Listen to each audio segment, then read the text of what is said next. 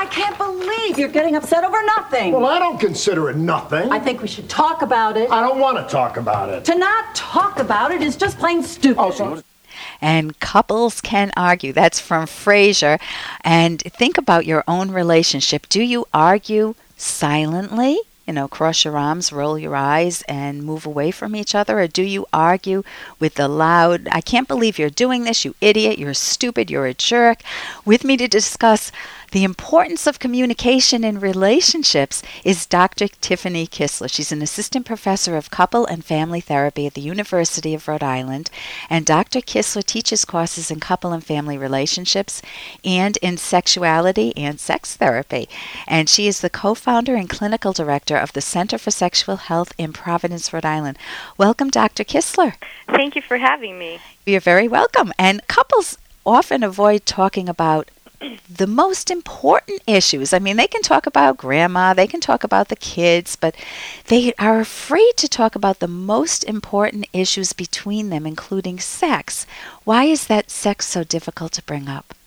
Yeah, usually couples really don't have a clue about how to begin talking about sex, and part of that is we're really socialized, many of us from a very young age, that this is something that's secret and something you don't talk about. And then we get into a relationship and we know that a key ingredient for sexual satisfaction, sexual pleasure, and quality is sexual communication, but we have no framework for knowing how to begin to have those conversations.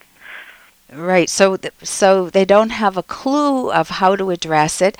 They may think it's just too big to address. I mean, I can remember times early in my relationship when I thought, oh my God, can I bring this up or not? I'm embarrassed, I feel ashamed, and what if he leaves me if I bring it up? Thoughts like that. Yeah, couples really can be filled with a lot of worries around those types of issues. And another thing that can happen is in the sexual relationship, maybe there's something that they don't like or they're not enjoying, but they've carried it on without saying anything for so long, they're then afraid about the damage that they think they might do if they bring it up now. I've never told her or never told him, or what if they think I'm weird or strange because I like this and not this?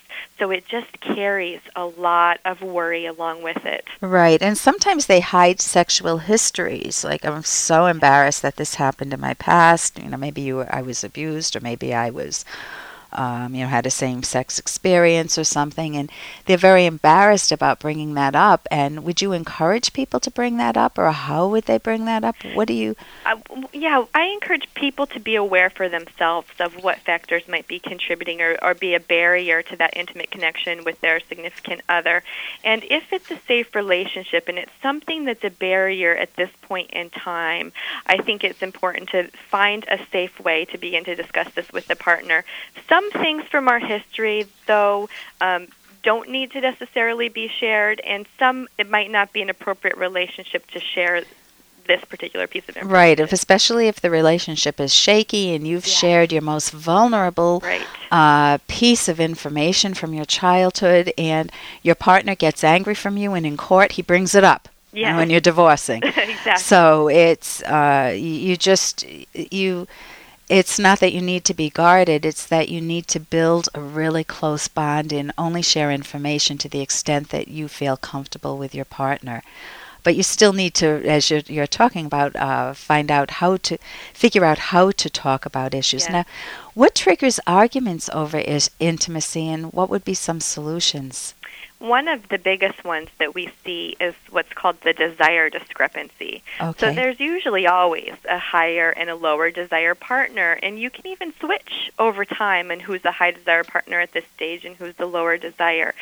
So a lot of people are having these arguments about how often and or what type of sex to have that can cause a lot of problems. And so it's the frequency.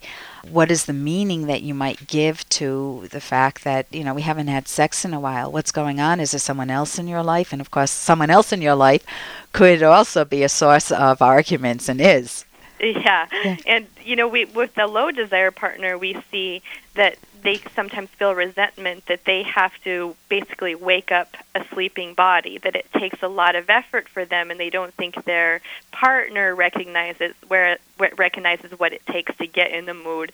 And the high desire partner thinks, I already desire you. What's wrong that you don't desire me? And what's wrong with our relationship? So it causes a lot of hurt feelings. Right. So that phrase is a good phrase to keep in mind, that if you are the lower desire partner, just be aware that it's just like waking up in the morning. You need to wake up your body sensually. Yes. And what does that for you? Is it music, or what are some other things that can help a person wake up their body if they're the lower desire partner?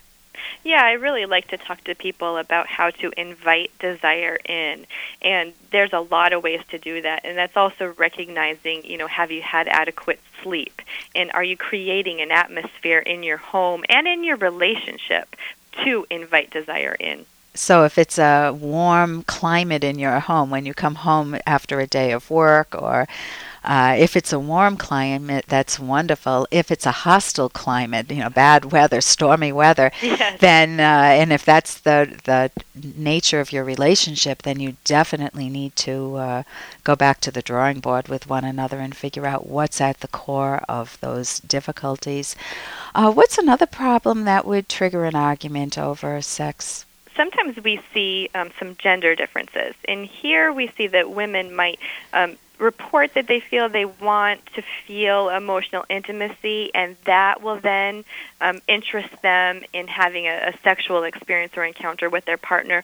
On the opposite side, we'll see that men feel have sex, and that makes them feel more close and intimate. So it happens in a reverse pattern for each partner, which sometimes gets them stuck in a stalemate. I want this in order to have this, and you want this in order to have that. Right. So if we have sex, I feel so close to you, honey, and the woman's saying, I want to feel close to you before we have sex. Can you do the dishes for me? Can you help around the house a little bit? And that will help me get in the mood for sex. Yeah, and I think another issue is what's considered foreplay. And it's really important to talk about foreplay with couples, because they're having these arguments over intimacy and desire. And for women, sometimes foreplay is what you just mentioned, helping out around the house, getting dishes done. It can look very different for men sometimes than women, and vice versa. So what is this, and how do we keep it in our relationship? And it can start first thing in the morning. It's not the 20 minutes leading up to a sexual encounter per se. Right. So it's the overall feel of the relationship too. I know I walked downstairs yesterday and I saw that my husband had made the bed, and it was so cool. I mean, I felt closer to him. I said, how Yeah. nice. So just small little things go a long Yes. way. And there are other things that couples argue over. What would be one more thing that you would like to focus on? I think clashing of core values and expectations can be very difficult, and that can be where we live and how we live, or how we discipline our children, which can put sometimes people in a gridlock state. And when that conflict is not resolved, it makes it very difficult to invite somebody into your body, or that intimate connection. And if you find you're in gridlock, you would recommend therapy, and that's just what you do. This is Dr. Tiffani Kisler, and thank you for being with us today. How can people get in touch with you, Dr. Kisler? I can be reached at the Couple and Family Therapy Program at the University of Rhode Island, or the Center for Sexual Health at Psychological Centers in Providence, Rhode Island. And you're very knowledgeable in this area of intimacy and sexuality and helping couples really connect well. I enjoyed a workshop that I went to that you gave, actually 2 of them, and they were wonderful, wonderful.